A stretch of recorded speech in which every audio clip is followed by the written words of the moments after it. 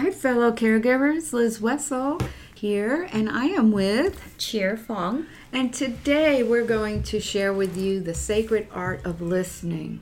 So, it is an art of becoming a listening presence, a way of being in which stillness and attentiveness provides a space for people to really speak authentically and know they're being heard. From this place, we can listen across diverse backgrounds, cultures, and religions and belief systems. It is about being a presence for understanding rather than for judging. And when we are open, curious, and attentive to other people, we discover a deeper, sacred connection as we are in relationship.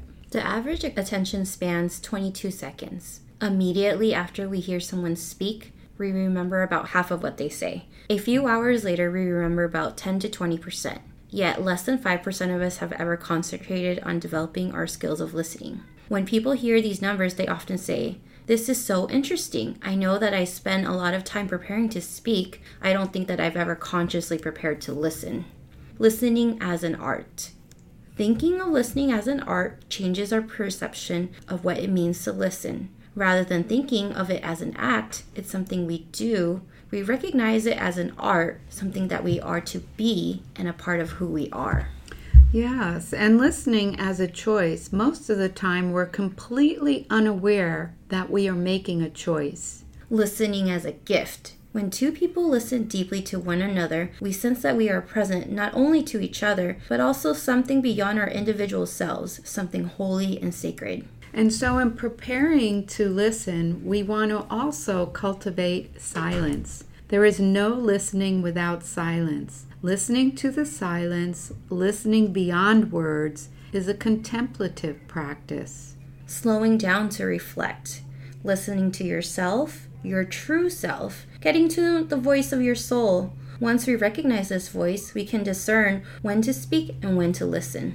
And becoming present. Deep listening occurs at the heart level. It is present when we feel most connected to another person or a group of people. Our hearts can expand and our capacity to communicate with those of differing beliefs increases. So I wanted to share with everyone the top 10 powerful listening practices. Number 1, stop talking. When one person speaks at a time and do not interrupt. Number 2, pause before speaking. Allow the person who is speaking to complete their thought. Wait a few seconds before responding. You can always ask, is there anything else? There almost always is. 3, listen to yourself. Be in touch with your inner voice and ask yourself what needs to be said next. Number 4, listen for understanding. You do not have to agree with what you hear or even believe it to listen to understand the other person. 5, ask for clarification, especially if you don't understand. Just ask. Number 6, let the speaker know you heard them. Body language, nodding, facial expressions. 7, be patient and present. Listening well takes time and presence. Number 8, listen with an open mind. Be curious about what you're listening to. Listen for new ideas. Number 9, pay attention to the environment. Stop what you're doing to listen. Turn off the background noise. Move to a quieter place. And number 10, listen with empathy and compassion. Put aside your agenda for a moment. Put yourself in their shoes. Yeah, so Cheer, when you look at these top 10 powerful listening practices, does any resonate with you?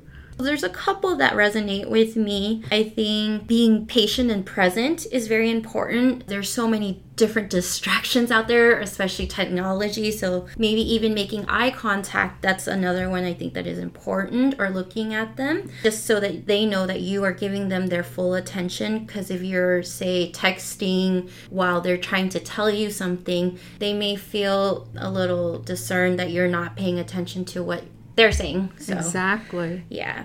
So I think those are just common tips just for everyday practice. Yeah. And I think about what we say here and what we try to live and practice is just taking that pause to really be fully present. And whenever we really are fully present with another person, I think it's an opportunity for the sacred to enter within the encounter. Yeah, I think it definitely is considered a sacred encounter with another person. It doesn't have to be with a patient. It could just be with another person you're walking by in the street or something. Yeah. So, yeah, it's very important. Yeah, and I think that people want to feel heard and really listened to. And it truly is, I think, one of the most precious gifts that we can give another person is our full presence, especially in the fast-paced, hustle-bustle environment that we all live in now. And as you mentioned, technology.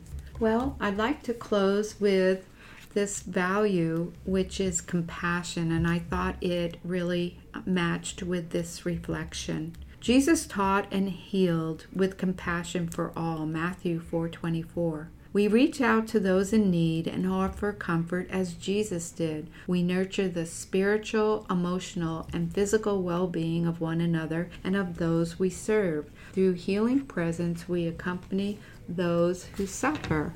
Our promise: know me, care for me, ease my way. Have a blessed day, everyone. Take care. Bye.